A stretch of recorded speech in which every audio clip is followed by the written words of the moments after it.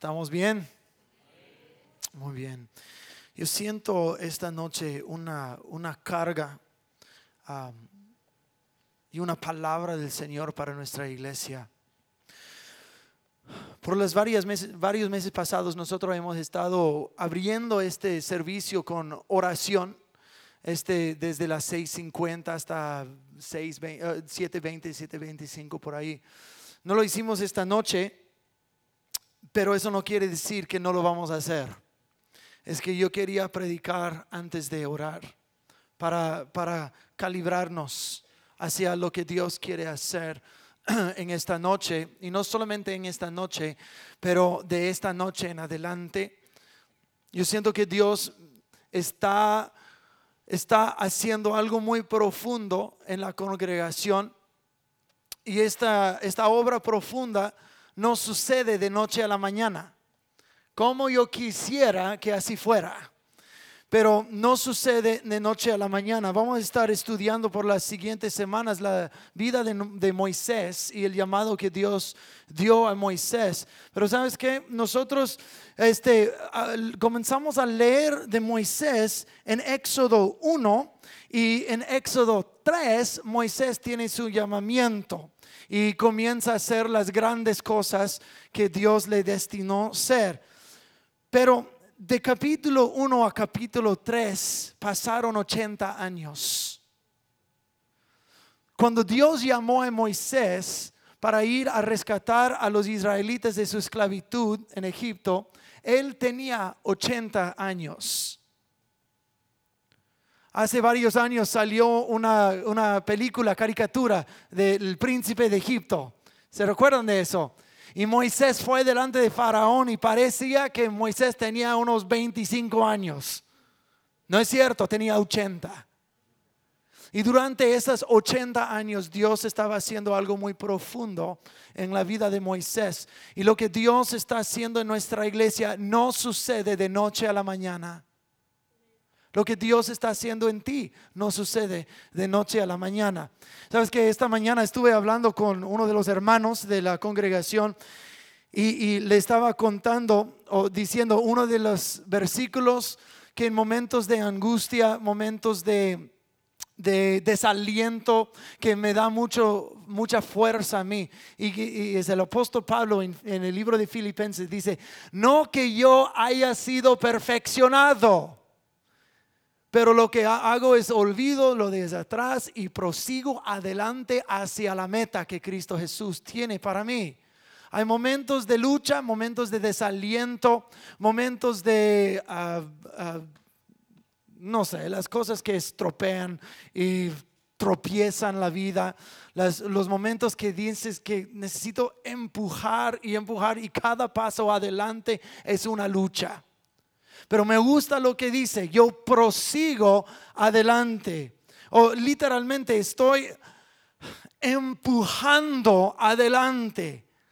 El apóstol Pablo, cuando escribió esas palabras, ya estaba en los últimos años de su vida. Y aún en sus últimos años dice: no que yo haya sido perfeccionado. Eso me da mucho aliento a mí. ¿No a ti? De que, ¿quién aquí es perfecto? ¿No? Nelly, baja la mano, yo sé mejor.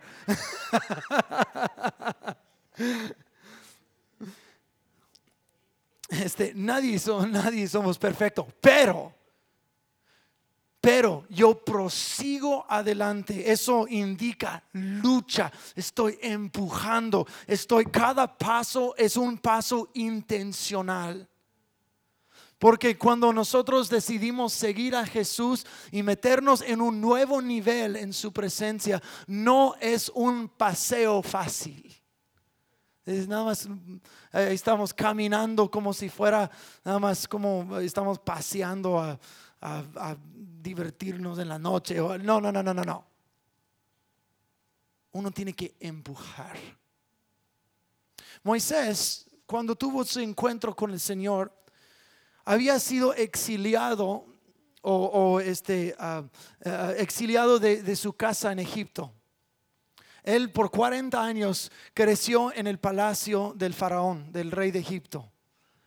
Él aprendió todo lo de la vida del palacio y todo. Probablemente tuvo una de las mejores educaciones, pero él nunca se desligó de sus raíces hebreas.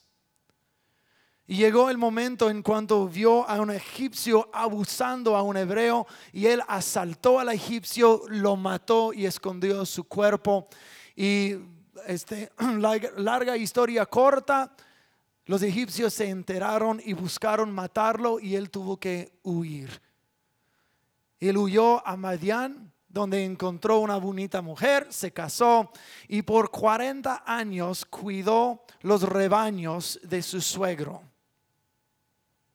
40 años, un hombre de alta educación, un hombre de alto privilegio, un hombre que se crió en el palacio de la potencia mundial. Por 40 años, 4 décadas, nada más estaba liderando unos lanudos alrededor del desierto. Por 4 décadas. Hasta los 80 años. Leamos lo que pasó. Éxodo capítulo 3, versículo 1. Apacentando Moisés las ovejas de Jetro su suegro, sacerdote de Madián, llevó las ovejas a través del desierto y llegó hasta Horeb, monte de Dios. Y se le apareció el ángel de Jehová en una llama de fuego en medio de una zarza. Y él miró y vio que la zarza ardía en fuego y la zarza no se consumía. Entonces Moisés dijo: iré yo ahora y veré esta grande visión. Digan esas palabras: iré y veré. Eso es muy importante en esta historia. Dijo, él tiene responsabilidad de los rebaños de su suegro. Por 40 años ha hecho esto. Y mira algo extraño ahí en la montaña. Y dice: yo voy a apartarme de mi camino, voy a dejar lo que estoy haciendo e iré ahora y veré lo que está sucediendo. ¿Y por qué causa la zarza no se quema? Viendo Jehová que él iba a ver, lo llamó Dios de en medio de la zarza y dijo: Moisés, Moisés. Y él respondió: heme aquí. Y dijo: no te acerques, quita tu calzado de tus pies, porque el lugar en que tú estás, tierra santa es. Por 40 años él hacía un trabajo mínimo, un trabajo que uno diría pues es el trabajo de cualquier. Pero es durante los primeros 40 años de su vida que Dios le estaba dando la educación y alto privilegio. Y Moisés era un hombre que podía gobernar el reino de Egipcio. Tal vez no como el mismo rey, pero sería tal vez un oficial del imperio. Era este calibre de persona. Tuvo que huir y por los siguientes 40 años él estaba cuidando ovejas. Pero nosotros todos sabemos el destino de Moisés. El destino de Moisés fue guiar a casi 2 millones de personas de esclavitud hacia libertad. Este trabajo, este destino requería un hombre de alto calibre, de gran educación y capacidad para liderar un pueblo, pero también un hombre así con las manos de un pastor. Y durante 80 años Dios lo estaba enseñando. Sus primeros 40 años en Egipto y luego otros como pastor. Y él necesitaba las dos cosas. Tenía la habilidad de ser como un rey, pero también como un pastor. Donde tú estás en tu vida en ese momento, Dios no se ha olvidado de ti. Dios te está preparando. Dios te está haciendo algo profundo en ti. Si no, pues no estoy trabajando, o no puedo encontrar un buen trabajo, no puedo encontrar un trabajo constante, o no me gusta mi trabajo. O no me gusta lo que hago, soy ama de casa y nada más siento que estoy perdiendo pelo con esos niños en mi casa.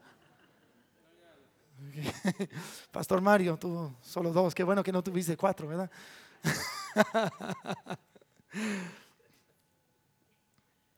Y además, por 40 años trabajó por sus suegros.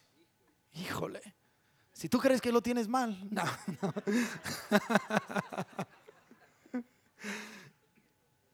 A lo mejor Moisés decía, yo tengo 80 años y tal vez no hay nada más para mí en el resto de mi vida. Pero llegó el día en cuando él vio algo. La zarza estaba prendida de llamas, pero no se consumía. Y lo estaba mirando. Y qué raro, no veo humo, no se está consumiendo, no está esparciendo el fuego hacia los otros arbustos y zarzas alrededor. Yo voy a dejar lo que estoy haciendo y yo iré y veré lo que está pasando. Hubo una decisión intencional de parte de Moisés de apartarse de donde estaba y lo que estaba haciendo, dejar su responsabilidad e ir a ver algo que él tenía, tal vez el sentimiento, esto es algo más grande. Pero tengo que tomar una decisión de cambiar algo que estoy haciendo en ese momento. Cuando Dios está por hacer algo, cuando Dios está llamándote, hay que dejar lo que tú estás haciendo, ponerle la importancia debida a lo que Dios te está indicando e ir a ver lo que Dios quiere hacer y decirte. Hay momentos en nuestra vida cuando tenemos que dejar la comodidad, dejar la seguridad, dejar la rutina y decir, percibo que Dios está agitando, percibo que Dios me está hablando, percibo que Dios se está moviendo, también percibo que me está llamando. Y cuando llegamos a momentos así, uno tiene que tomar una decisión de que si voy a seguir en lo cotidiano, lo rutinario y lo de siempre, lo cómodo, o si me voy a esforzar a hacer algo más allá. Si quieres mirar a Dios mover de una manera más grande en tu vida, entonces tienes que cambiar las cosas que tú estás haciendo. ¿Qué es lo que Dios te ha dicho a ti? ¿Estás dispuesto a dejar las cosas que has puesto mucha importancia? ¿Estás listo a encontrarte en la casa de Dios o en cualquier otro lugar que Dios te haya llamado? Mira, Jesús abandonó el mismo cielo porque fue la voluntad de su Padre que Él fuera un sacrificio por nosotros. Imagínate, estás viviendo en el cielo, parte de la Trinidad. Eso es algo más allá de nuestra imaginación. Ni siquiera lo podemos contener en nuestras mentes finitas, algo tan grande. Pero la gloria, la belleza del cielo.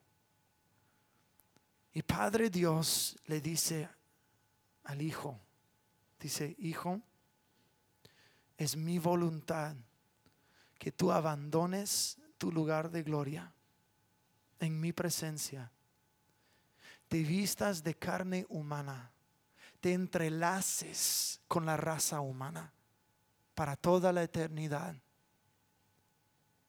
y vayas a la tierra y los enseñes quién soy yo, y te van a abusar, te van a maltratar, te van a maldecir y te van a crucificar.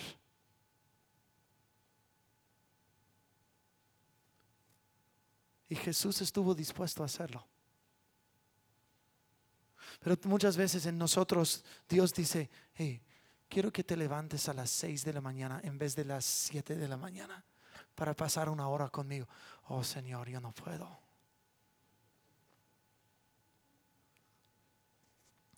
Es que Teresa y yo pusimos un nombre para nuestra cama, se llama la palabra.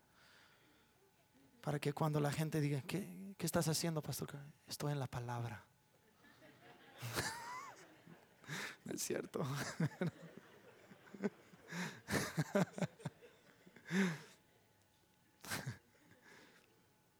Si Jesús estuvo dispuesto a escuchar la voz de su Padre, entender la voluntad de su Padre y decir, abandona todo lo limpio, glorioso y majestuoso de aquí para la inmundicia y contaminación del mundo, y yo te voy a contaminar con toda la suciedad del mundo y voy a permitir que seas crucificado en una cruz. Y dijo, sí, Padre, lo haré.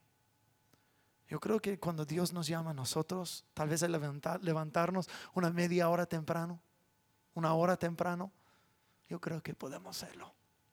¿No crees? Si Él pudo dejar la comodidad de su divinidad para poner carne inmunda, si Él pudo ser un sacrificio para nosotros, como dice en Romanos capítulo 12, nosotros podemos ser sacrificios vivos para Él. Él puso la pauta primero. Él no pide nada de nosotros que Él primero no estuvo dispuesto a hacer. Él nos pide, toma tu cruz y sígueme. Él primeramente tomó su cruz para seguir la voluntad del Padre. Él dice, ofrézcanse como sacrificios vivos. Él se ofreció como un sacrificio muerto y volvió a vivir. Todo lo que Él pide de nosotros, Él hizo primero. Hay gente que está escuchando mi voz, que hasta este momento no han respondido, y tú sabes que Dios te ha estado solicitando algo más profundo.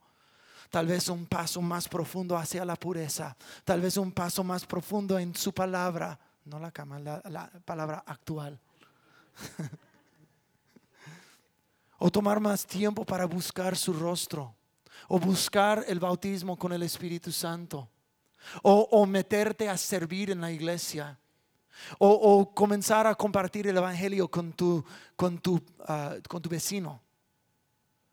O Dios ha estado haciendo algo en ti. Es como la zarza ardiente, ahí está en la montaña, pero no te has apartado de tu responsabilidad para ir a ver. Pero fíjense lo que dice en versículo 4, dice, y viendo Jehová que él iba a ver, lo llamó. Moisés dijo, yo voy a apartarme de donde estoy y yo voy a ir, yo voy a ver. Y Dios dice, yo veo que él se apartó intencionalmente para venir a donde yo estoy, para mirar lo que yo estoy haciendo. Y entonces Dios lo llamó. Dios le dio su llamamiento. Dios le dio su tarea. Y Dios lo encomendó y lo envió. Pero no hizo esto hasta que vio una disponibilidad en Moisés para hacer lo que Dios quería que hiciera.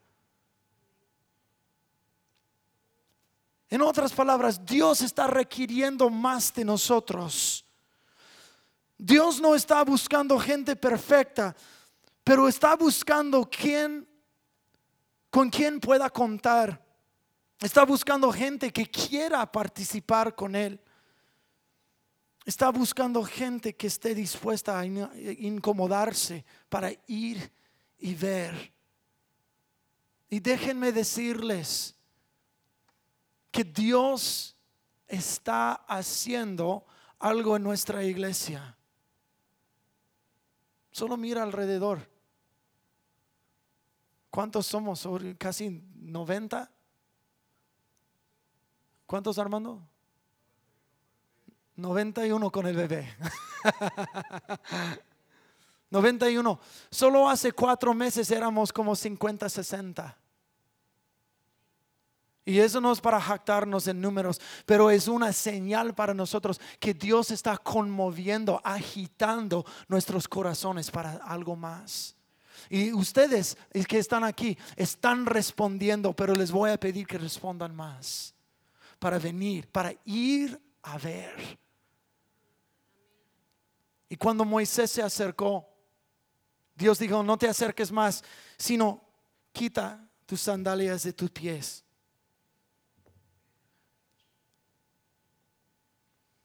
Hasta ahorita me di cuenta, me vestí en la mañana, que mis calzones son diferentes.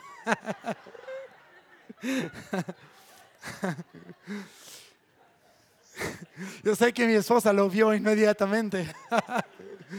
Es que no le quería despertar en la mañana y todavía estaba oscuro. Me voy a quedar aquí.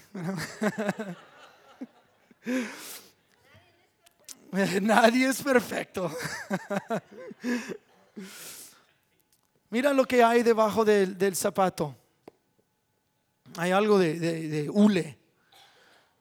¿Y qué es el propósito del zapato? Sino proteger el pie. Proteger el pie de cualquier cosa que te pueda doler. En otras palabras, esto quita la sensibilidad de tus pies. Y Dios dice: quita las cosas en tu vida que quitan la sensibilidad tuya a mi espíritu. ¿Y sabes qué? Es un poco incómodo acercarnos a Dios descalzo. Especialmente cuando tienes mis calzones, mis calcetines. Mira, eso no los voy a mostrar.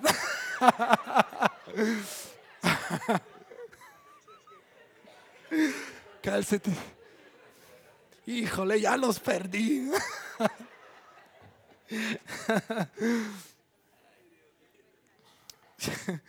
Los hermanos aquí están entrando. ¿Qué está diciendo el pastor?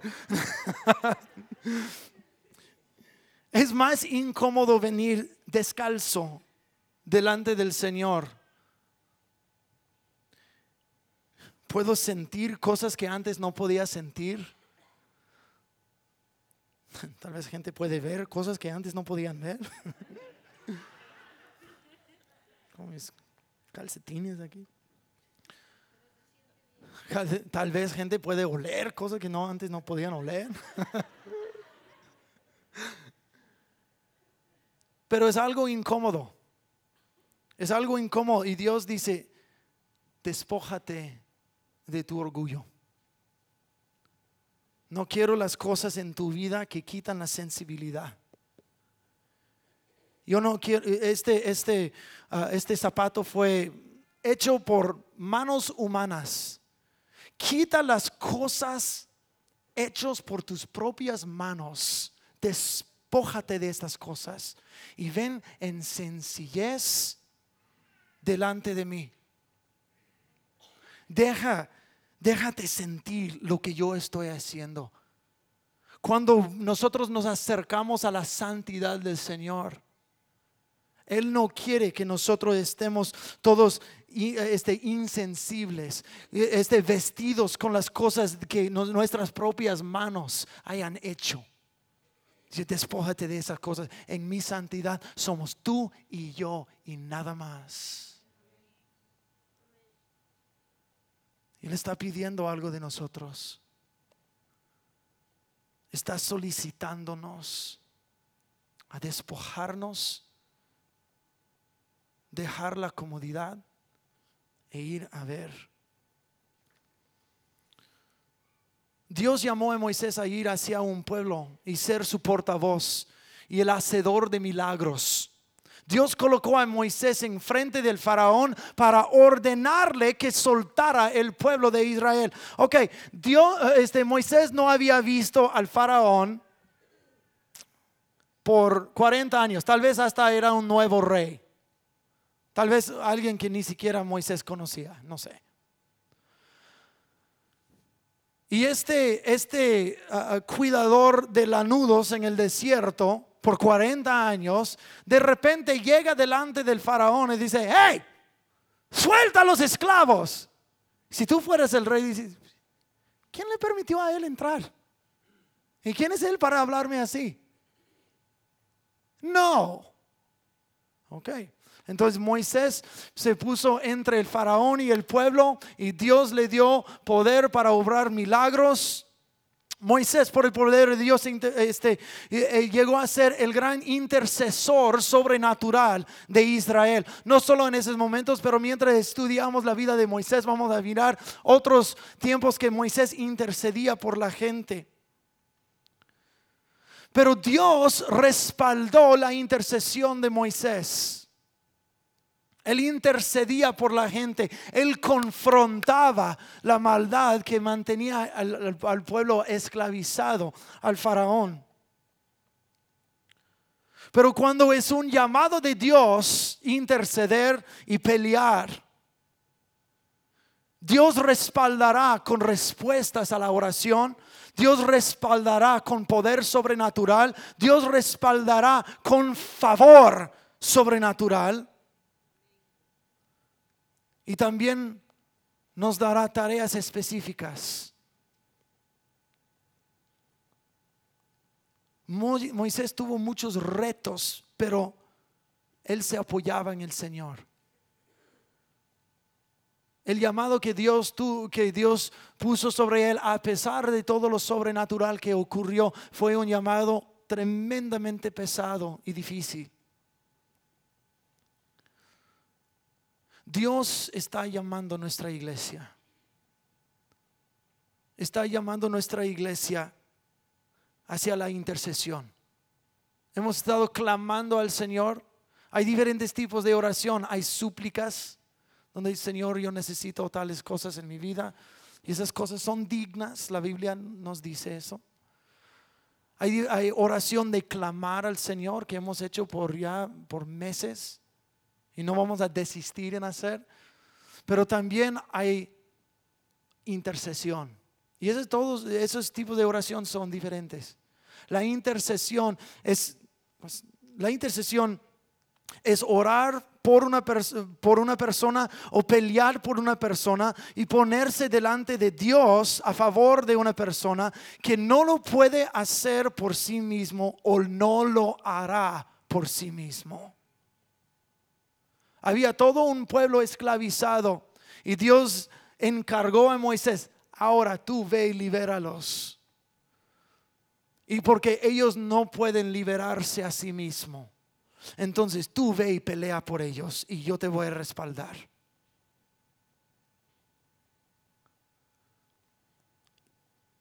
Esa es la intercesión. Que hay cosas ocurriendo en nuestro país, en nuestras familias, nuestro valle, nuestro mundo, que requieren oración ferviente e intensa. Oración más allá de la oración que tú conoces. Oración más profunda que tú conoces. Oración que requiere que abandones algo en tu vida para dedicar ese tiempo al Señor. Dios nos está llamando para hacerlo. Los domingos he estado predicando acerca de la armadura de Dios, y que Dios espera, al darnos armadura, espera que estemos peleando, no peleando unos con otros, pero contra el diablo. Él espera que nosotros seamos un ejército. Pero mucho de esta guerra es en la intercesión. El llamado de Dios para nosotros, para comenzar a interceder en niveles más profundos, no es coincidencia de que estamos enseñando de la armadura de Dios. Yo no planifiqué eso, sino yo oro mucho y yo pido al Señor que me hable, que me muestre cosas. Y paso a paso va mostrándonos qué hacer, que hemos de ser un ejército. Y guerrear en el Espíritu requiere mucha intercesión y clamar al Señor. La intercesión también es ponerse en medio de una circunstancia en oración para cambiarla. Yuri, si puedes venir al piano, por favor.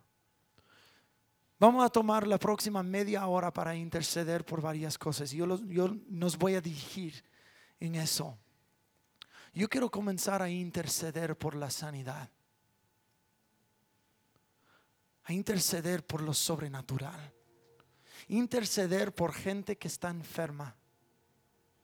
Tenemos gente en nuestra congregación que está enferma, mortalmente enferma, y tal vez enfermedades de menos gravedad, pero enferma todavía. La enfermedad no es la voluntad de Dios, y nosotros necesitamos interceder por eso.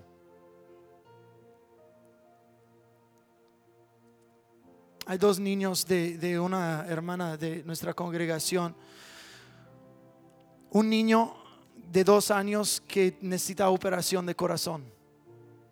Otro niño que está a punto de nacer, que no está completamente formado. Y los doctores y obviamente los papás tienen mucha preocupación por eso. Vamos a interceder en ese momento por esos niños. Voy a pedir que nos pongamos de pie. Despójate de todo. Despójate de todo. Y eso es nosotros y el Señor. Y vamos a clamarle a Él. Y Dios va a responder sobrenaturalmente en nuestra intercesión.